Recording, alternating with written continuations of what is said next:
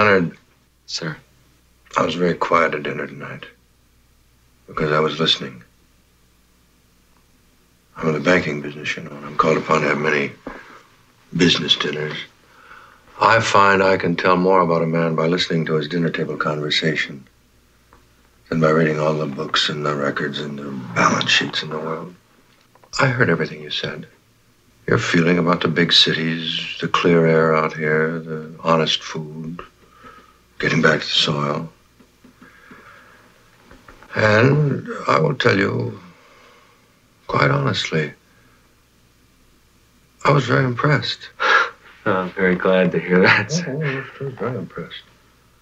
And I think I can also say, quite honestly, I have never heard such a crock of horseshit in my life. Sir? There's no deceit in the cauliflower. Where do you get ideas like that? They just come into the New York head of yours? I was merely trying to impress the fact that it was a pleasure I to see through you. You don't think I see through you? You could wear 2 wool sweaters and a raccoon coat. I'd still see through you.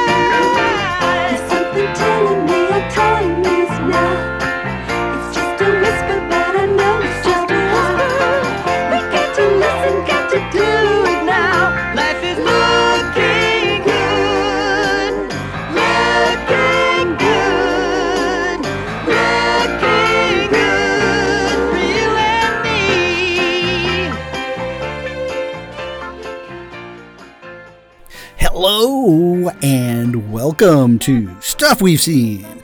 This is your host James Kent, and here he is. He's back after all this time, but that's okay. He had a good excuse. He's been busy, hard at work, saving democracy by joining forces with the Cyber Ninjas to right the wrongs in Maricopa County in Arizona. Here he is, Mr. Vote. Teal. Don't you think they could have just hired a company with a better name or changed? I mean, the fact that they're called Cyber Ninjas just immediately makes the whole thing embarrassing. That's what makes it embarrassing? Well, no, it's embarrassing. I mean, it's a travesty and it's a travesty of a mockery of a sham, of a mockery of a travesty of 2 mockeries of a sham. Disaster, no matter how you cut it. But Cyber Ninjas just makes it sound like something out of, one of those Minions movies or something. Well, it's a good thing that the Biden administration seems to have this well in hand and is doing everything in its power to stop the shenanigans, right? Shh, don't tell Joe that these things are happening because it's only democracy at stake. Well, we'll wake them up during the midterms and tell them what's going on. What's going on? Hey, hello, people. This is the show. Yep, here we are. This is the show. Welcome to the show. Yeah. It seems like, I don't know, since we've been doing this show, there was barely a week that would go by that some celebrity in Hollywood's passed away, and we could have done a show a week on just celebrities who have passed. And so we don't know. But some of them we just don't care about. Yeah. I mean, and some people have they're bigger careers than others, but for some strange reason, it's the passing of certain folks that just kind of, I don't know, that just touch us in a certain way. Yeah. It kind of grabs us back into our childhood for even maybe just like a couple of movies that meant a lot to us. Right. But also just somebody who's been kind of a figure throughout our lives, and particularly ones that I remember as kids. Yeah. And I mean, when I was a kid. Yeah. Exactly. Yeah. So it almost ties into our childhoods and our memories of watching shows and movies. And that's what happened last week.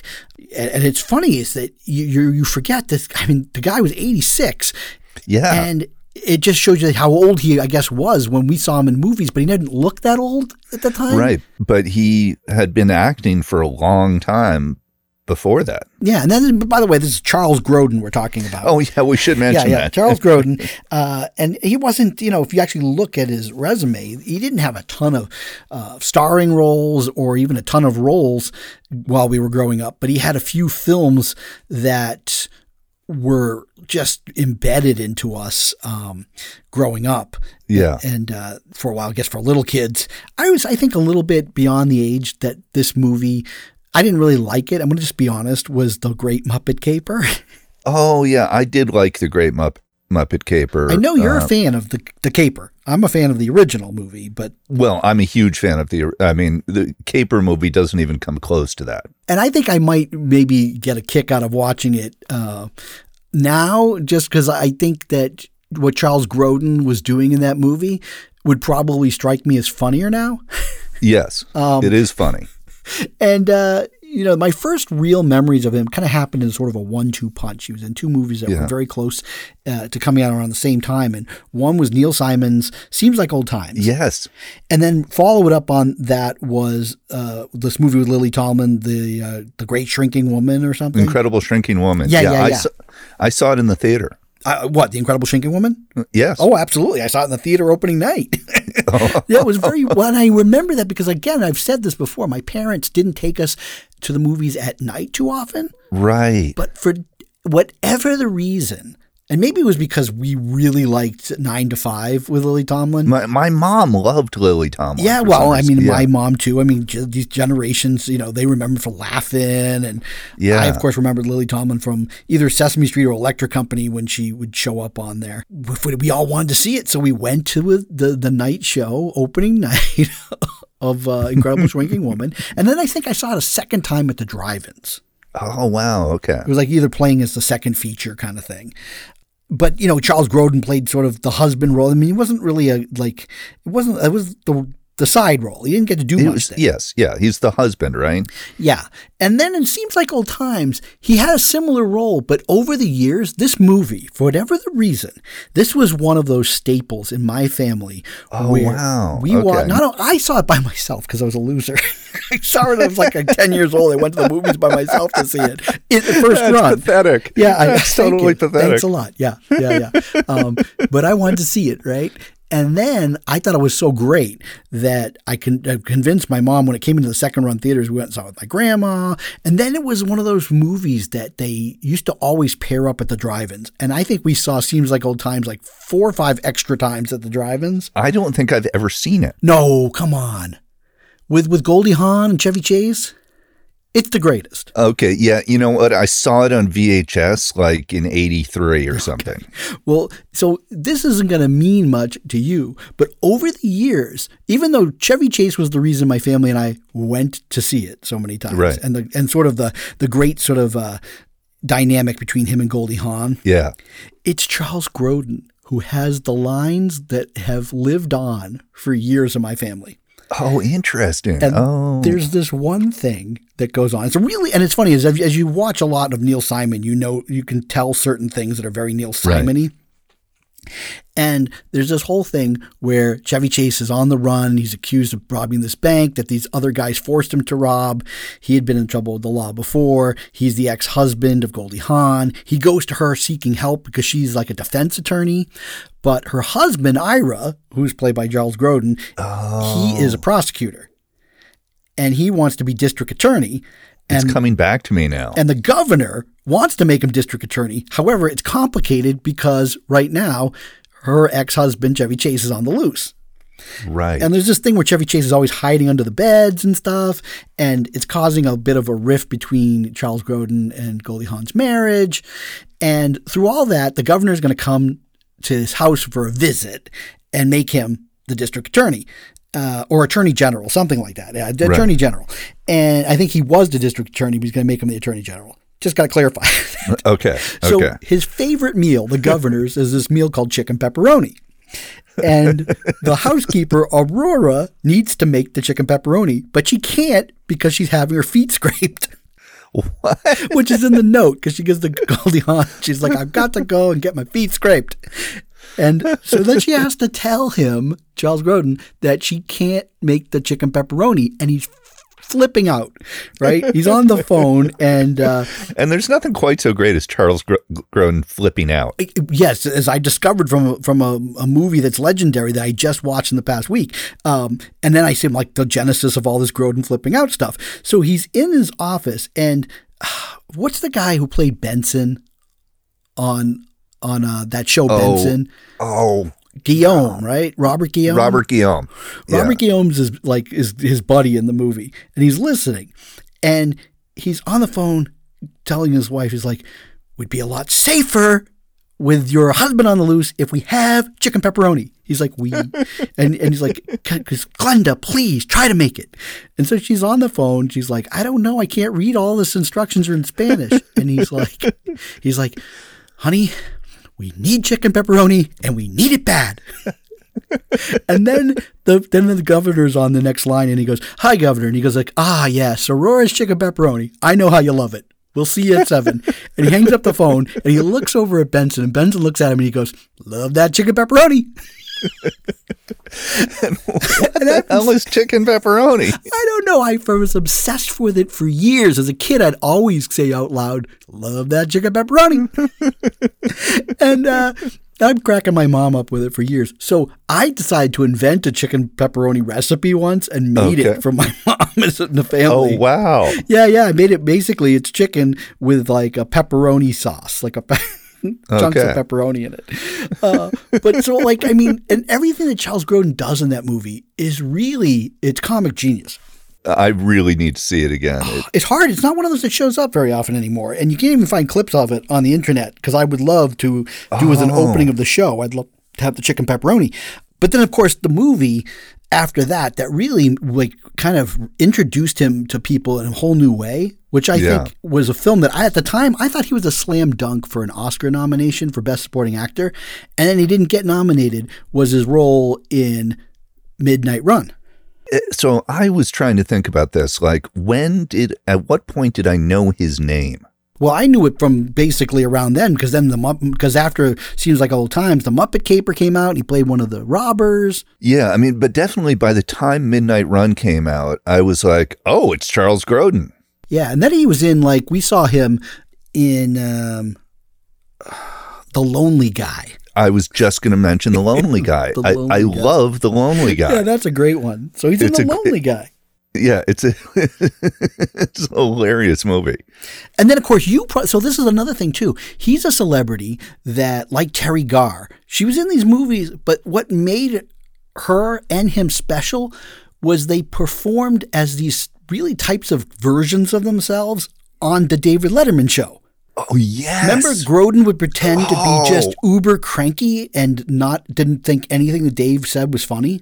Yes. He was on I'd forgotten about that. That was how I loved Grodin, was like, this guy is hilarious. And he did this whole grumpy straight man act. But he never deviated from it. No. He would not break character at all. And so that's when I started to just really love the guy. That's right. Oh, I'd forgotten about those. Yeah, so I was totally aware of that. Okay, interesting. Yeah, so Midnight Run, I was excited. I was like, Grodin and De Niro.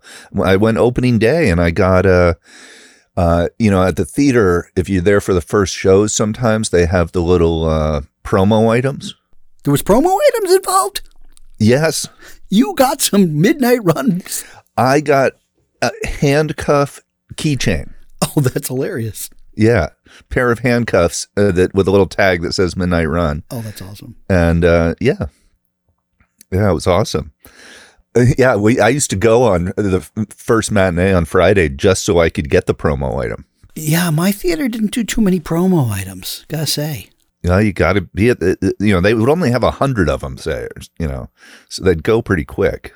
And I haven't seen Midnight Run in 30 years. I've seen parts. His performance is still so great. Yeah.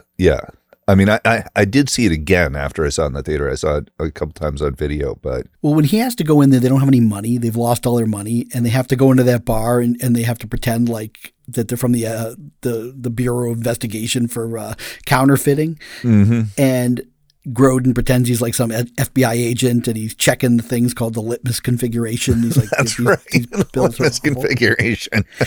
And so then I find out, and I just found this out. So there's one movie in his filmography that's very famous. Sort of like put him on the map. It's his first leading role. It's The Heartbreak Kid. Yes. And it was like, that's Neil Simon wrote the screenplay, and Elaine May directed it. It was the second of only 4 movies she ever directed. And it was like an independent movie. So like it's been caught up in various like purchases of different distributors and studios. And so basically it's languished in that it's not really gotten the type of sort of restoration and streaming deals. And it's very hard to find. Yeah. But I watched it. Yeah. And? Did you see it? No, I didn't see it. It's pretty good. And I have seen the 2007 Farrelly Brothers remake with Ben Stiller. Yeah, and that's a fairly faithful like kind of update of the film. Okay, interesting. But there's a lot going on in this Heartbreak Kid movie. Now, it's Neil Simon. Is it based on a play? No, it's based on an idea by this guy, just Jay Friedman or something. And he wrote like an article in like 1966, sort of like a short story. And, okay. But there are things that Elaine May does in this. Well, wait, sorry, one more question. So Neil Simon wrote the script. Is the remake based on his script, or is it completely new? It's been rewritten, but he's still Simon still gets a credit on it. Right. Okay. And you know, it is very Neil Simon-y. It's funny. I just finished reading this biography about Mike Nichols, and it's got a lot in it about him and Elaine May. So I'm kind of very fascinated by Elaine May. And it also talks a lot about Neil Simon because Nichols directed all of these Neil Simon plays. So watching this, you know, Neil Simon, sometimes he's a little too cute for his own good. Yeah, he's kind of corny. And yeah. But, you know, Neil Simon also wrote the screenplay for Seems Like Old Times. Right. And so, again, Grodin is just an actor who's very well suited to the Simon material. Interesting. And there are some scenes in this movie, Heartbreak Kid, that Grodin gets to do. One of those is almost a takeoff of what he did in Midnight Run, where he has to there's these thuggy kids that are kind of bullying him, and he turns the tables and he suddenly pretends to be an investigator, and he pulls this whole routine. And there's things that he does in this movie that are so great that only Grodin could pull off. Right. And he was actually the runner-up. And I don't think he wanted the role or something. He was kind of offered it, but he didn't take it. But he was the runner-up to play Benjamin in The Graduate. That would have worked. It would have. I think they thought he was already that Hoffman was 30 is too old. Is that Grodin, this guy would have been like 32 when The Graduate came out. Yeah. He got a late start. So even I think that the one knock I have on The Heartbreak Kid is that he looks young, but he's like 35, 36 in the movie. Okay. And he's a little too old for the character. Well, it's another weird thing is how people in age is so different back in 1972, because Sybil Shepherd is in it and she's really good. In her, the knock on her was always that she wasn't the greatest actress. Right. But I think Elaine May really knew how to direct her well.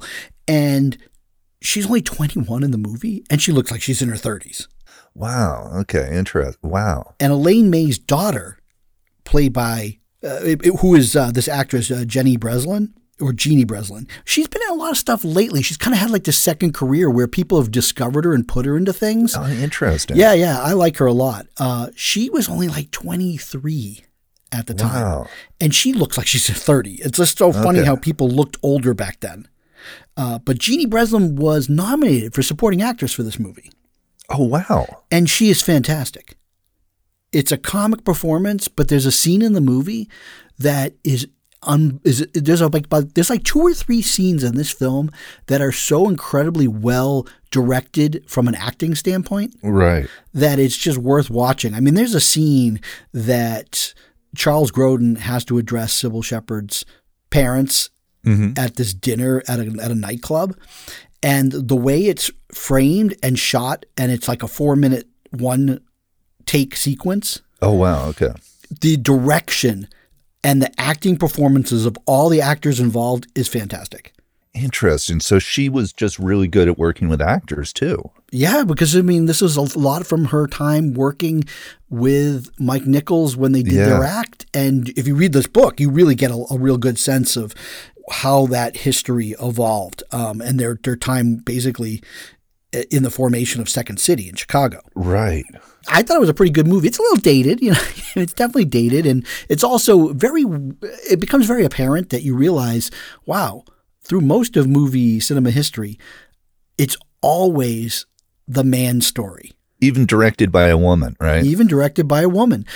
It's this guy, and it's, his dealing with getting married by mistake and then falling in love with somebody on his honeymoon. And it's still about this man's journey. Right. His development as a character. Yeah. But I liked it. I'm happy I saw it. But I think you're right. That's a good point, that the history of film is largely the history of male stories. So you're a fan of Charles Grodin, yet it doesn't seem like you've seen any of his movies except for The Great Muppet Caper.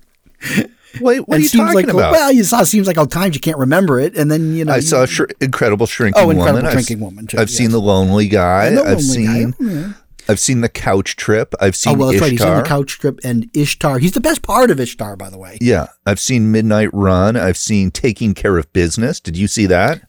See, we saw it together in the apartment. Good. We rented it.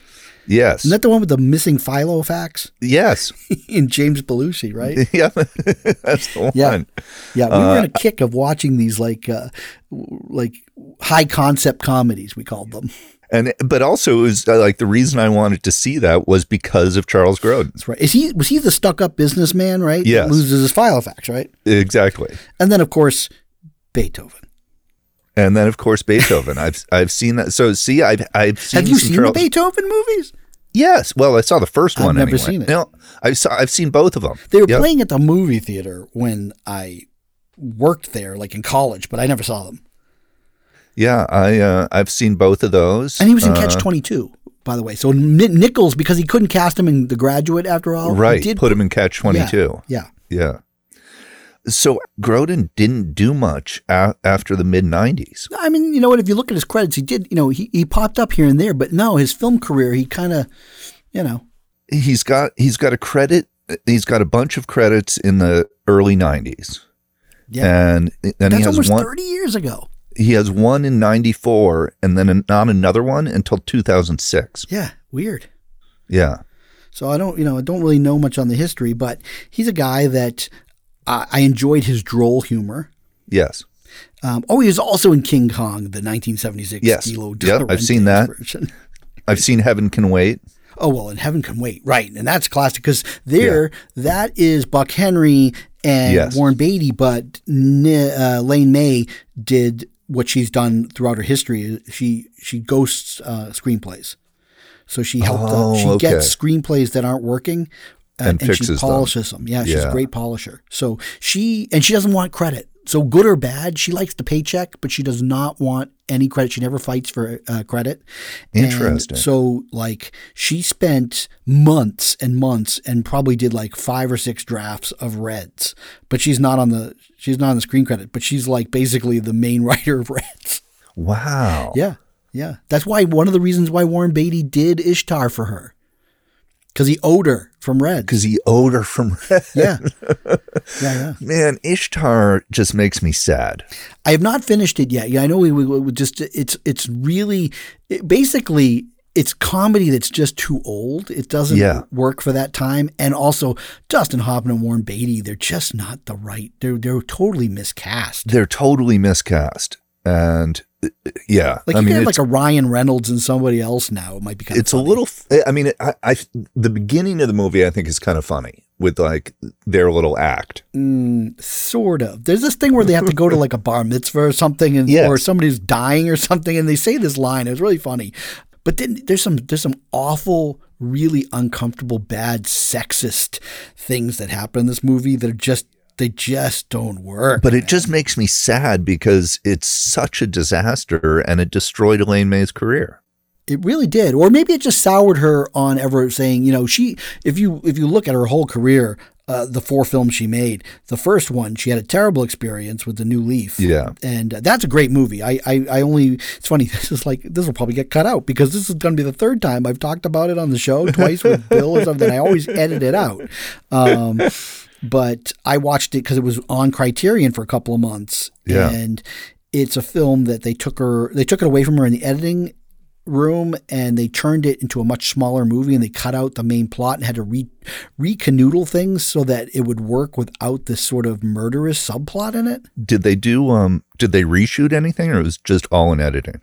All in editing. And it looks like, Wow. and I when I watched it, I felt like there was some bad dubbing in the movie. Right. And I thought, well, maybe Elaine May didn't understand how to do things on set, but I think they actually had to dub in dialogue to make it work. I think that's exactly what they did. Yeah. But so she had a very unfortunate directing career, but she's sporadically shown up acting wise, and she did a whole lot of writing.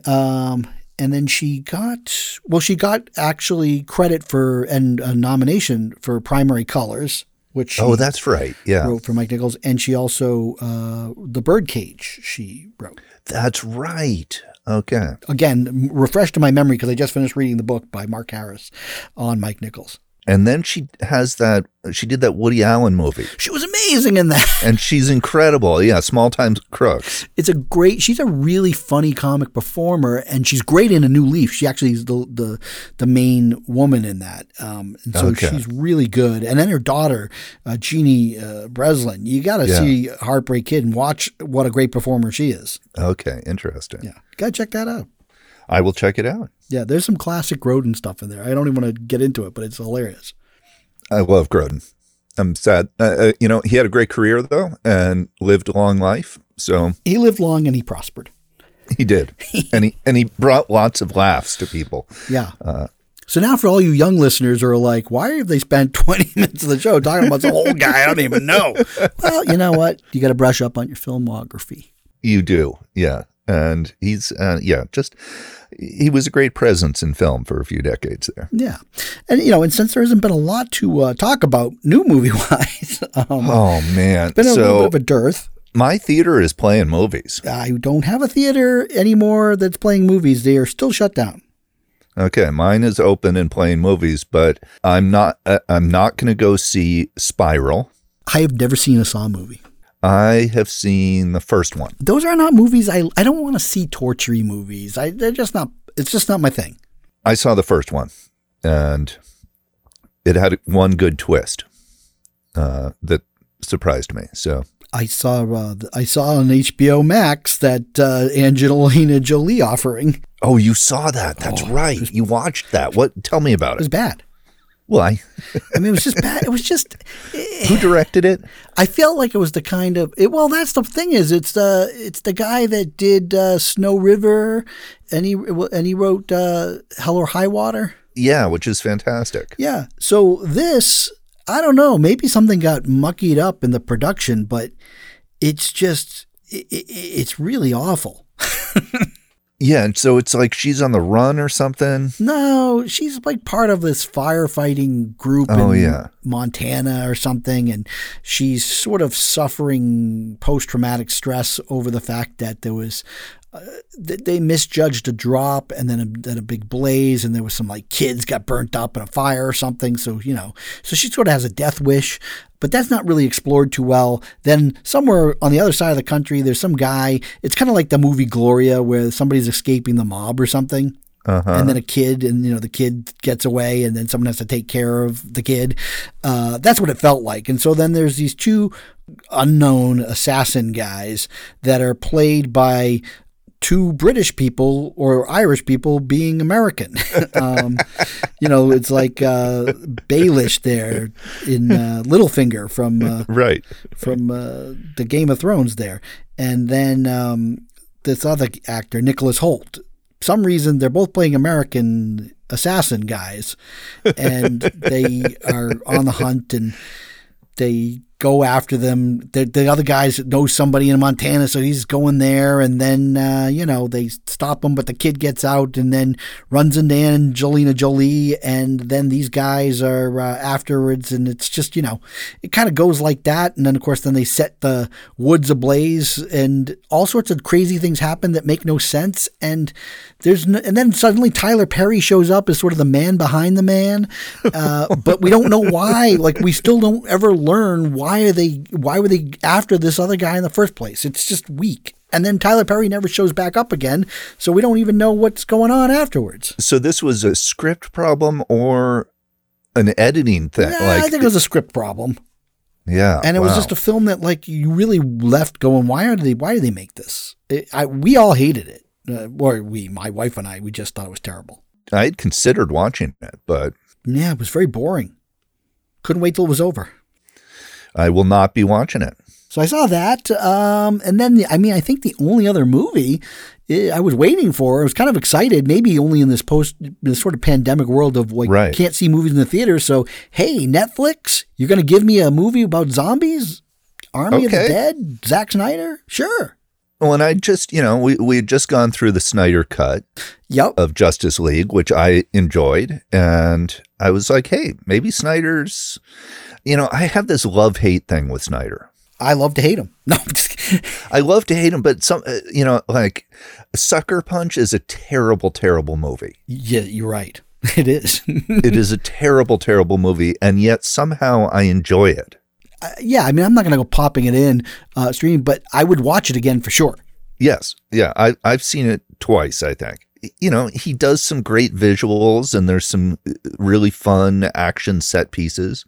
The movie around them is just awful, but and even 300, like, I love to hate that movie. Yeah, but there's some fun visuals.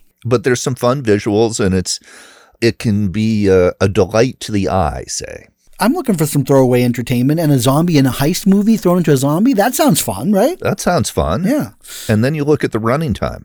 Oh, 2.5 hours. I know. Yeah. That's a little Snydery.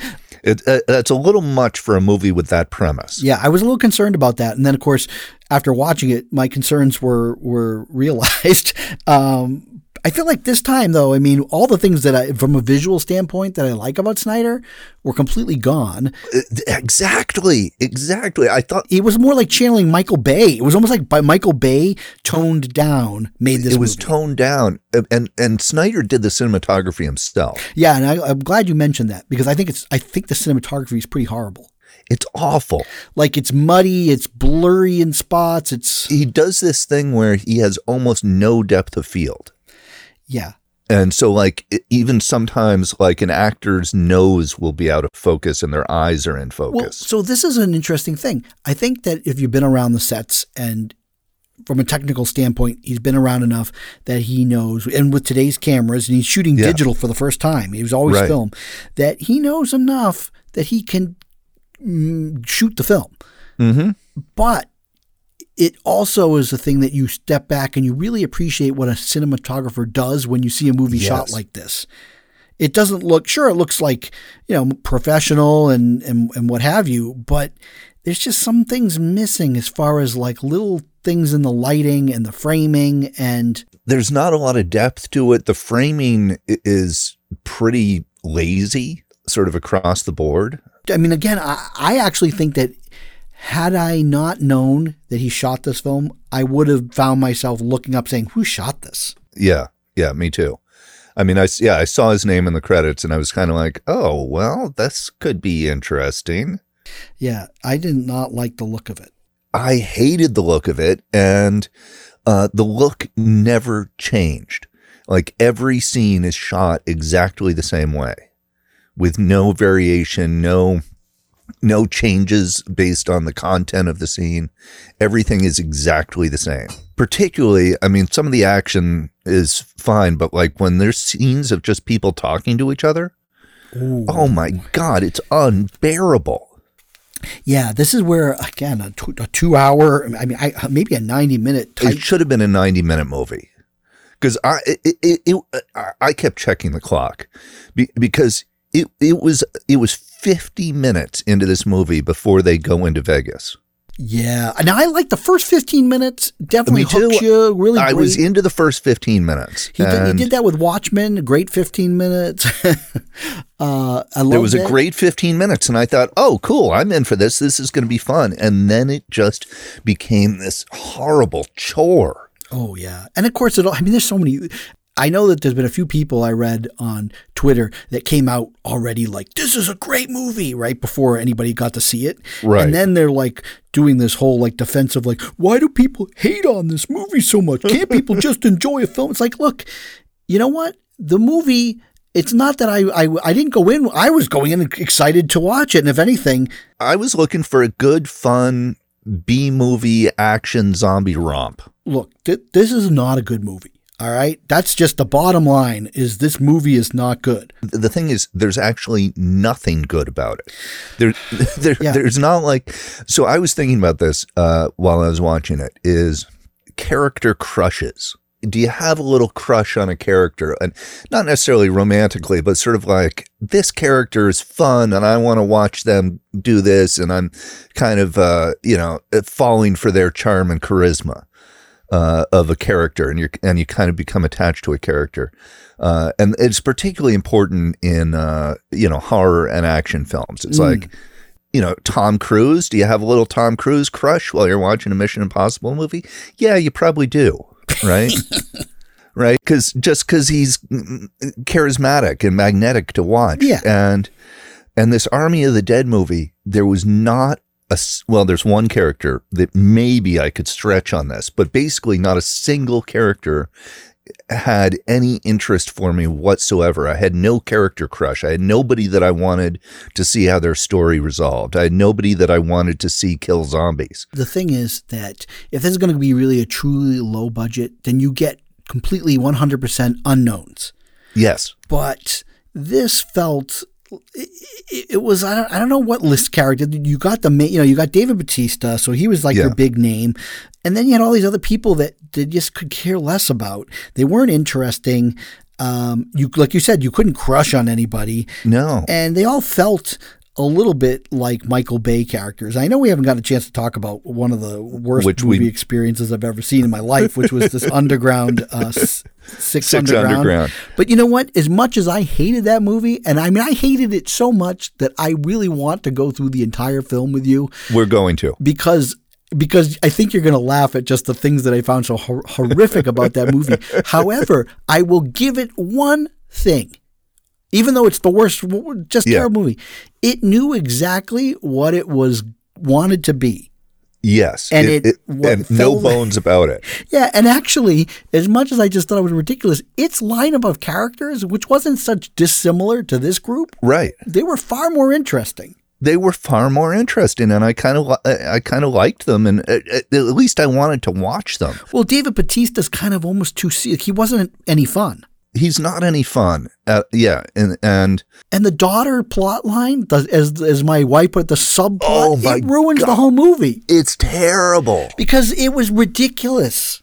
Yes, it makes no sense. Yeah, that's totally ridiculous. But that's where it fell into a trap by its own plot. Yes. Well, but then it has like the scenes, the father-daughter scenes where it's just the two of them horrible. Just unbelievably bland, flat, boring, insipid, uninspired, awful. And then the nuclear bomb timeline, right, is moved up suddenly. Yes. But yet nobody seems to be panicked about that. Right. No, they're like, okay, we got 90 minutes till the bomb goes off. Well, yeah, it'll be okay. And you know what? There's so much that I could nitpick, and I'm going to. But let's start off with the fact of zombie movies in general. Yeah. And it seems zombie movies seem to get away with a lot as an excuse saying, well, it's zombies, so we can do whatever we want. Right. But then my issue with these zombie movies is that I get really stuck on the science behind the zombies. I do too. I'm like, okay, so you're inhaling aerosolized blood. Yeah. But you're fine. But if you get bitten, so then they have to have like venomous teeth or something. Well, so this is the whole thing I always have about zombie movies, in that, sure, it's a zombie movie, so you always have to suspend a little disbelief there. And the whole thing is sort of allegorical. I mean, like zombies as metaphor. Like I'm willing to like have a little more suspension of disbelief because it's a silly premise. But I always get stuck on the fact of like, well, zombies are derived from humans. And so the physiology of humans, right? What you're saying is somehow you get bit by a thing, right? Yeah. And now you're infected, okay? And X amount of timeline, you, I guess, die, but now you come back. But I always like to say, well, what's the actual science behind what could a human actually come back as? And then suddenly, okay, well, so somehow your heart's not working, but you're able to move. And yet, how is the science of that work? And then you're moving, like you're suddenly got super strength and you can run. And then your bite is stronger than a bite would have been when you were a normal human. How does this all work? And this movie takes it a step further. Now they have these like specialized zombies. Yeah, special zombies who can think. And it was ridiculous. And there's too many characters in this movie. Like their team is way too big. I mean, I know the people are expendable, but the only character I had any interest in at all was the safecracker. He was somewhat interesting. I guess there's a guy who does a lot of movies in Germany, and that was okay. I'm just trying to pick for anything about this movie that was at all positive, and then the other thing that kept throwing me off was the replaced actor. Well, okay, so Tig Notaro plays this pilot, and my wife was cheering her on every time a little bit. I think she was overdoing it, just in that she was so thrilled for Tig Notaro's taking over from that awful, right, Me Too guy. I don't even remember that guy's name, and I don't know who he would have been just another one of those, by the way, no-name people that was going to be not interesting to look at in a exactly. movie. Yeah. And it does question Zack Snyder in that's what he needed for that role was another guy. When he went to replace, he made a better choice. He made a better choice that he should have done in the beginning. And I don't necessarily think that it's her fault, but her performance is bad acting. But she's doing like Jar Jar Binks. She's acting to nobody. She's acting to nobody. I saw a thing, or I read a thing with her where she said she was starting to feel like she was the star of the movie. I read that. That was interesting. Yeah. And then it turned out that she was just like blurry background shots for a lot of it. Well, so there was a couple of scenes. And again, this is what's tough, right? Would I have looked at the performance differently had I, say, not known that she was inserted into the movie? Maybe. But the thing is, it looks, at times, it looks like it looks digitally manipulated. There's a time that she's reacting to something, and it looks like somebody who's behind nothing but green screen reacting and making an over enthusiastic gesture because the director said, "Now I want you to do this." And you have no context as an actor for like, how is that too big? How does it fit with the rest of the movie? There's no way to know. And I mean, not just her performance, but the movie overall is incredibly uneven in terms of tone. Like, again, it was amazing that they made it look like she was in the movie with all these other actors. Yeah, it's probably the best version of that possible. But it also took me right back into the late 90s, early 2000s, when George Lucas thought that he could just start digitally putting things in with real actors and that it would all look seamless. And he basically tricked himself into believing that, when the reason the acting in the prequels is so bad is because the technology hadn't really come around to where these actors even knew what they were looking at. And a lot of times it doesn't look like they're looking at anybody. Well, also, I think Lucas just has no interest in getting good performances. Yeah, maybe not. But I also think from an actor standpoint, I mean, what's going on now, one of the things that makes the Mandalorian so successful is they're employing new technology that now basically, like when you used to have a matte painting for your background, they are digitally projecting in 3D an entire set around. So the actors have like, the physical pieces that they might have on stage. Right. And then they beam in this beautiful new simulation and they get to act in an environment that looks as real as it does to us. So they actually have like big rear projection screens? Yeah, but it's like even newer technology. It's 3-dimensional. So like you will have things beamed. I'm going to have to look into this. This is crazy. It's crazy because they're still shooting on a studio. Right. But it is so realistic looking, but not only for us to see it looks realistic, it's realistic for the actors there. So they look like they're in a desert. And when they're acting, they're not just in a studio with green screen anymore. So I've been watching just on this little rabbit hole you just opened. I've been watching a lot of Marvel movies. Yeah, why is that? Why are you because doing that my daughter wanted to see them. And which one? The oldest or the youngest? The oldest. Okay. So she, I don't know, she got it in her head she wanted to watch Iron Man. Okay. And so we have been going in timeline order. Of course. And I think we have three left. Like, so like the two Avenger ones? The two Avenger ones and one other one. And Guardians of the Galaxy 2. Okay. Yeah, that's what we have And left. you've seen all of those before anyway. I had not seen Ant-Man and Wasp. Oh, you finally saw that. Finally saw that. Did you agree that's one of the worst ones? Yeah. I mean, I kind of feel the same way about all of them. I mean, definitely I could rank them. Some are better than others, but they're all just kind of okay. So I was watching Thor Ragnarok. I know there's like a lot of people love it. I think it's just too goofy. I like the goofiness. I didn't mind that. I'm willing to go with that. I think it's kind of a fun movie. It's one of the better ones in my opinion. So I'm about 10 minutes into the movie and there's this scene on Asgard and Thor and Loki are talking to each other. And for some reason I saw it suddenly looked to me like they were all cutouts. And like there's Thor talking and there's some people huddled behind him. And then there's a green screen. And I could just tell that like him and the people behind him were not even in the same green screen. Oh, it was a composite shot. It was a composite shot. And then it would cut to Loki. And there was something off about the lighting of the actors and the lighting of the set. Yeah. Suddenly I was like, they have no sets. There's nothing physical there. They're just standing in front of a green screen. And then the performances started to look kind of weird and I couldn't unsee it. And I spent the rest of the movie trying to ignore the fact that there are no sets. And it's like, okay, the throne is real, say, but everything else is totally digital. And I could tell, and it was very hard to unsee it.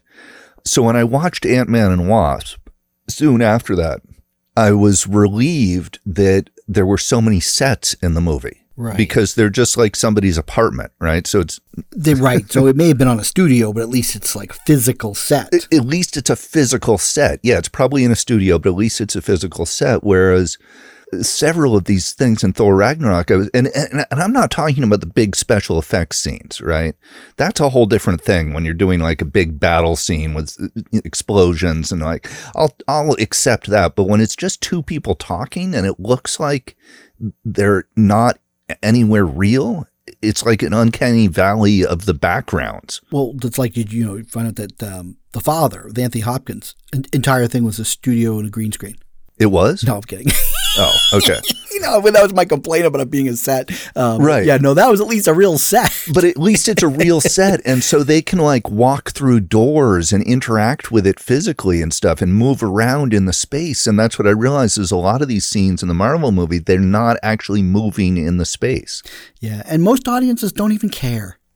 Or notice. It was more noticeable on my projector than it was on my like 32-inch TV. Interesting. Because I fast forwarded through it again because I was trying to find some scenes so I could tell you to watch a specific scene or two, but I couldn't find them again. You watched the whole thing of the Falcon and Winter Soldier, right?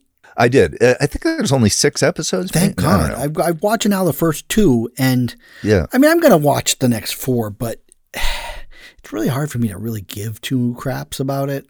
I'll be honest. So why is that, do you think? Well, because, I mean, this is where it boils down. They're trying to raise some interesting social issues in the show. Yeah. But in terms of comic book characters. And ultimately, I don't necessarily care about the deep inner working society aspects in the lens of superhero movies. You know what I mean? I mean, it's right. sort of interesting that the idea is that the Falcon kind of works for the government but doesn't have enough money to like pay for a business loan or something. Right. or that the Baltimore cops are going to like get all bad on him until they just recognize who he is. Like the idea that I think those are some interesting stuff, but ultimately it's all wrapped up still in comic book characters where are there these ridiculous action scenes that, as we were talking about with the zombie movies, I'm like caught with the fact that some of the stuff they're doing defies physics. Yes. That Falcon suit defies physics. Yeah, it does things that I'm like, how does that just doesn't make any sense. And that even with so he's wearing that, he'd still get hurt a little bit. And so it, yeah, I mean, but if you're going to go that far, then it's like Iron Man would just be pulp inside a suit. I know, but what's so funny is that for some reason, maybe because he's completely in the suit, it was easier to stretch what Iron Man could do than what the Falcon guy does. I don't know. I'm not buying it. And then, then this, like, again, I feel like the action scenes are really poor. Even though the overall production quality sometimes looks like a movie. I thought was on that opening in the first episode, the opening action sequence. Yeah. I thought the effects were good. Again, it's not about whether the effects are good or not. It's whether or not it all kind of makes sense. So it's whether or not you care. Yeah. I mean, I liked WandaVision to a point. I mentioned, and you finally saw the whole thing of that, right? I just finished. This has been part of my Marvel binge over the last month. All the movies, all the shows. I haven't really gotten any really good prestige TV lately, except, of course, Mayor of Easttown. You have been watching that. Oh, my God. I love this show.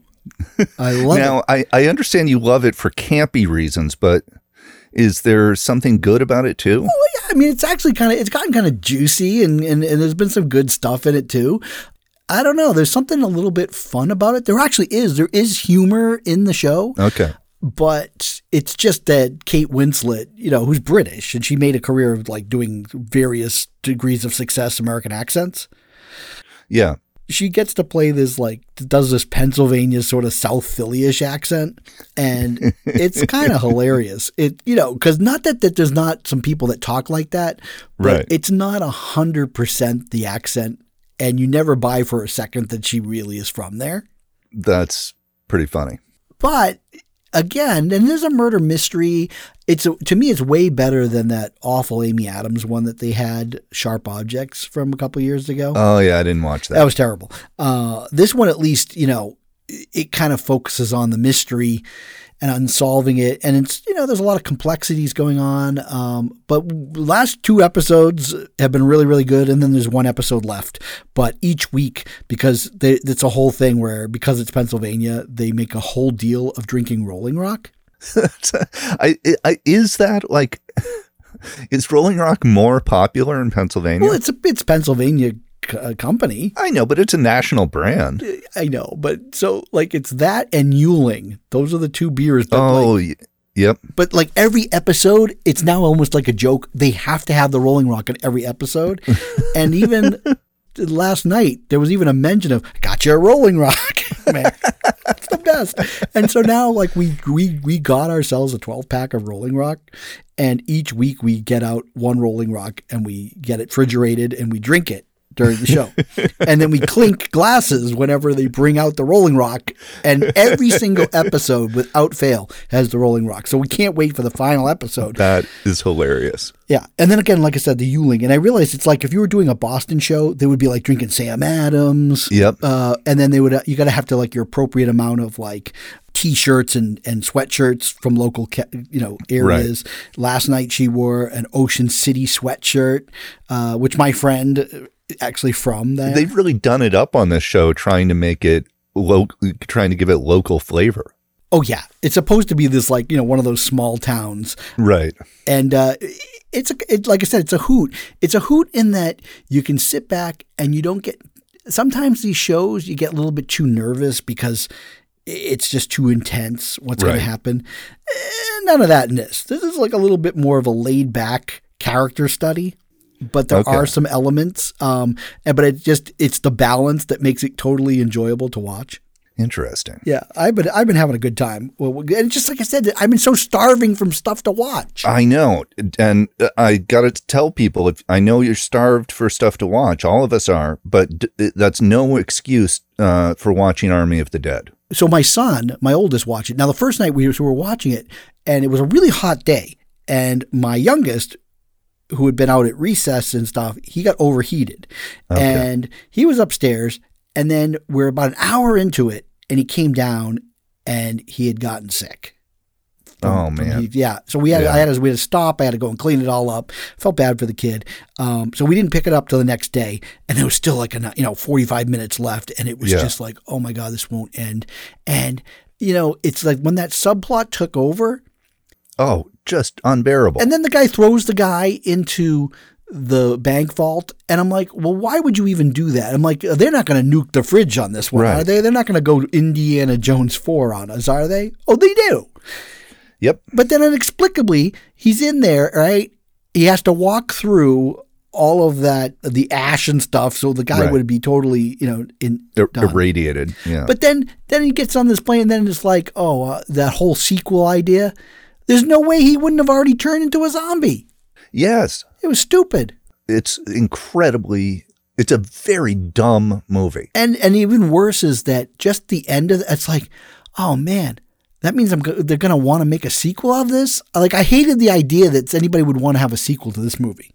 I really hope there isn't, but it's Netflix. Do you know how much they spent on this thing? It was like $90 million, I think. Okay. Which I think is a bar. I mean, and mind you, they had to spend several $1 million to reinsert the new character. Well, and they spent a lot more than that on Six Underground. That was one of the most expensive films they ever made. Yeah. And some of that money is on the screen. Yeah. Boy, that movie, I can't get my thoughts together to discuss. Okay. But let me just say that this Six Underground movie is completely horrible in ways that you were not prepared me for. Yes. Well, I remember I told you just check out the first 10 or 15 minutes. I can't do that. Well, I can't just go you were so mad at me after the first 10 or 15 minutes that I thought you wouldn't continue, but you couldn't help yourself. Well, no, because I have that exercise machine. I decided to watch it while I exercised, and since they have some big, super big rock type music on the soundtrack every 2 minutes, that, you could at least get through it. And, I mean, that movie is so ridiculous. Oh, it's just insane. And there's no script. And it's smug and bad-natured. Yes. Oh, it is. Yeah, it's bad-natured. You're absolutely right. And it's one thing that really shocked me about it was how much pleasure it takes in inflicting damage on human bodies. Well, so that was what I was saying about the bad-natured. It's this idea that, I guess Michael Bay is working with no restrictions from a standpoint of a ratings board or something. Right. And just was kind of like, hey, let's make the violence in this movie, let's just make it so insanely violent. Yeah. In a way that's just, like you said, bodies getting thrown and mangled in ways that you don't normally get to see on screen. Sliced up, mangled, squashed, bent, mutilated, you name it. And it's gory and sometimes this is just like it's often side characters, but it's just like somebody who gets hit by a car and they have to have their head pop off. Yes. And, and then every single character has to spew out some of the worst Michael Bay type one-liners ever. And, I'm not a person who's that familiar with this guy's work, even though I've seen, unfortunately, several of his movies. But I remember how sort of struck I was when I saw the third Transformers movie, when the dialogue was beyond one-note cartoon in how bad it was and how offensive and crude. And I'm like, wow, what an afterthought for these people that you're just making some stupid over-the-top cartoon movie so the dialogue can be just the worst. Right. And yet he continues that. He continues. And I mean, it would be so easy, I think, to hire a couple of writers to, it's not a fault in the writing. This is what he wants. Well, I was left with that movie going, okay, I now get it. Michael Bay, when he makes a movie like this, he actually thinks he's made a good movie. This to him is what a good action movie is. Yes. This is like a movie that appeals to him. He actually thinks, job well done. It made me sad for the stunt people. I'm serious, because some of the stunts in this movie are amazing. Some of the stunt work is really cool, and the set pieces are really cool. And I know the amount of work that went in from engineers and stunt coordinators and carpenters, and, you know, the huge amount of work goes into building and orchestrating these car chases or whatever they are. And then Michael Bay shoots it, and he shoots it in the most inane way possible that undermines any of it. And the stunts are incredible. Well, he shoots these scenes that you're like, well, you know what? I don't know how many directors could even direct like an action sequence like this because there's so much going on. But at the same time, there's like zero. The Michael Bay style is zero style. It's zero style. But he used to have, I was thinking about this, like Pearl Harbor had more style than this movie. And Pearl Harbor.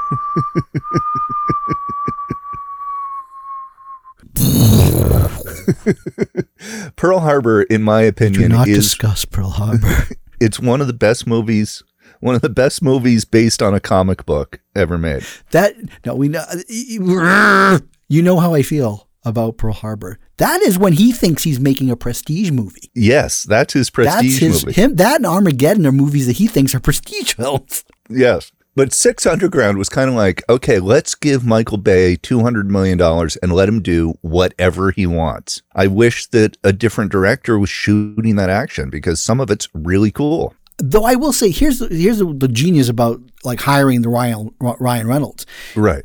He does get off a few lines. Yep. And he's a guy that, I don't know what they paid him for this movie, but he basically said, I got a decent check here and I know this is a bag of shit. They paid me. I am going to give them what they asked for. Yeah. And I am not going to slack. And he doesn't phone it in. He gives a full Ryan Reynolds performance in that movie. Yes, he does. And I don't know who any of the other characters are. Well, Melanie Laurent. I know. She's in it, right? And then other people. I don't know. And then some other people. They kill Dave Franco off at the very beginning. Yes. But see, there's an amazing thing. They spent weeks. They actually shoot on the streets of Florence, right? Yeah, that's what I'm talking about. And yet it's so poorly done. Imagine going through all the coordinating all of that and then having it shot the way Michael Bay shoots it. Yeah, it's terrible because I've been to Florence and it was cool to see Florence actually being used, but then it was misused and abused. You said they spent a month shooting that scene? Yeah. Yeah. But some of the stunts are really cool. Then there's just like the sort of this bizarre right-wing patriotism into the movie.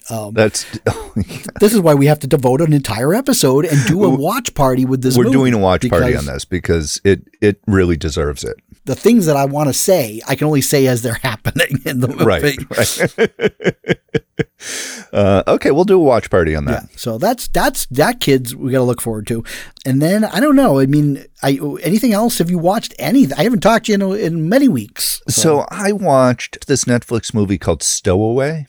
My wife watched it. Okay. Yeah, it's got your girlfriend in it.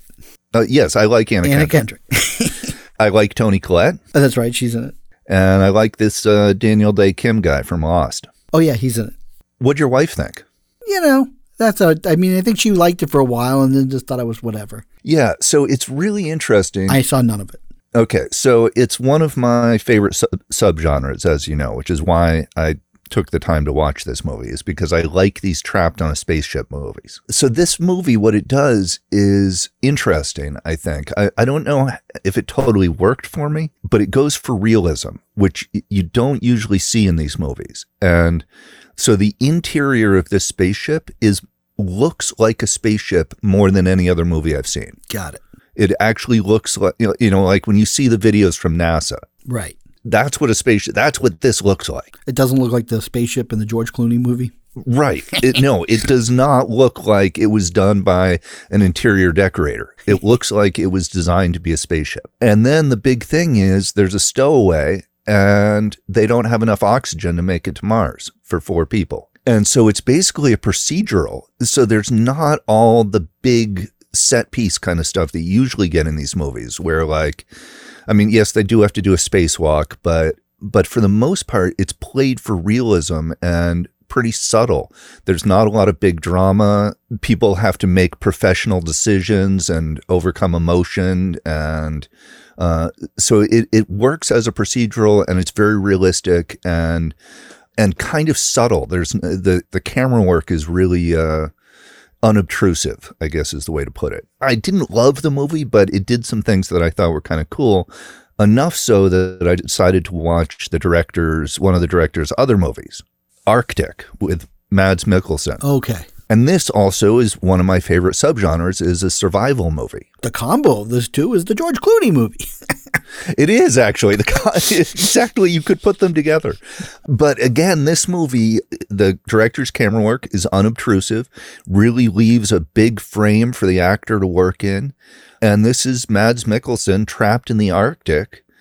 And it does something cool, which is right at the beginning, a helicopter shows up and he thinks, I'm saved. The movie starts with him already out in the Arctic and he's already surviving and like ice fishing. And so we don't see how he got there. And then, so this helicopter shows up and you think, oh, he's saved. And then the helicopter crashes and he goes, and one of the people, there were two people in the helicopter. One of them's dead and one of them is still alive, but basically unconscious. Was Tig Notaro the helicopter pilot? Yes. So he has this woman who's unconscious and he can't leave her to die. And he has to walk over all this space to, this huge area to get to the radio tower or something. And so he drags this woman with him. And it's really kind of cool and powerful because he's doing everything he can to survive himself, but he's keeping her alive too. It's really interesting, just the decisions he has to make. And again, there's like 6 lines of dialogue in this movie. And but Mads Mikkelsen is so good. And what he can communicate on his face about surviving in these conditions is really pretty powerful from a performance perspective. So I wouldn't highly recommend this movie. I think both these movies are good for subgenre completionist. But I enjoy survival movies, so I enjoyed it for that. Well, there you have it. Stowaway in Arctic. People look for them. And I'm always seeing stuff, but I really haven't seen many movies. Yeah, I really need to watch a couple of good movies this week. Because, man, after Army of the Dead, it like kills my enthusiasm for watching movies. Well, you can watch Six Underground again. Well, we're doing that as a watch party. It might have to be the next thing. If we don't have any other movies, we might have to watch that. We might have to do that. You, the listener, we can all watch together. Oh, yeah. Okay, we're doing that next. We should have my friend. I know a guy who actually has some affiliation with Michael Bay, and we should try to tap him in and have him like do the watch party with it because he likes Michael Bay. He if you're looking at like who's the audience for it, it's this guy. He loves Michael Bay's movies. Well, I guess there is an audience there. I guess. Yep. I'm just never gonna say I could meet Michael Bay and shake his hand, but I don't think I could say I like your movies. I have met Michael Bay and shaken his hand. You have? Yes. When you were casting? Yep. Wow. Yeah, because he would direct commercials. Oh, right. That's how he got his start, videos and commercials. Yeah. Holy crap. Did you say I like your commercials? I didn't say anything. I just say, hi, nice to meet you, sir. Yeah. I just said, nice to meet you, and that was that. But I was never in the room for this, but he was known for screaming at people in casting sessions. He's one of those guys like all that stuff that's come out like about Scott Rudin, which everybody knew. Right. But now it's like finally being taken to task. I don't understand. I don't know why Hollywood's like that. I think it's this thing where you feel like this is the only way things get done if we yell. Yeah. Everything's got to be high drama all the time. And yeah, Scott Rudin, kind of a jerk, turns out. But here's the funny thing is, I think I had just gotten out of college and I was talking to some guy and he knew somebody who had worked for Rudin and said like, oh my God, that guy Scott Rudin is crazy. Yeah. And this is 92, 93. People knew what kind of guy, and it was always known, like when Swimming with Sharks came out with the Spacey there, everybody knew that it was Scott Rudin that they were talking about. So I don't know why suddenly 30 years later it's a big surprise. And I don't know. Anyways, Stuff We've Seen is the show. Teal and James are the guys. Yes. Feedback at stuffwe'veseen.com is the place where you can send your rants. And then stuffwe'veseen.com is the website. All 105, 6 episodes are all there. Yep, go check them out. Yeah, I had a dream the other night. I woke up actually in a dream thinking I was going to take our first episode and I was going to get the raw files and I was going to redo the episode with the software that I use now and like get the sound exactly the way it should be and see what it sounded like and then re-release it as a throwback episode. Right. Yeah, you're like, okay. Yeah, I know. I don't know why. That was a dream. It was just a dream I had when I was thinking about Michael Bay and 6 Underground. Tuck me in, Michael Bay. Tell me a joke. All right. Oh, man. Tell me a joke, Michael Bay. Tell me about, somebody gets their face exploded with a shotgun and the main character's response is, gross. Well, we're gonna get into every one-liner when we do this episode. We're gonna keep threatening it until we do it because that to me is the next watch party movie. Yes, absolutely. All right, so stay tuned for that, people. Stay tuned. All right, goodbye. Bye.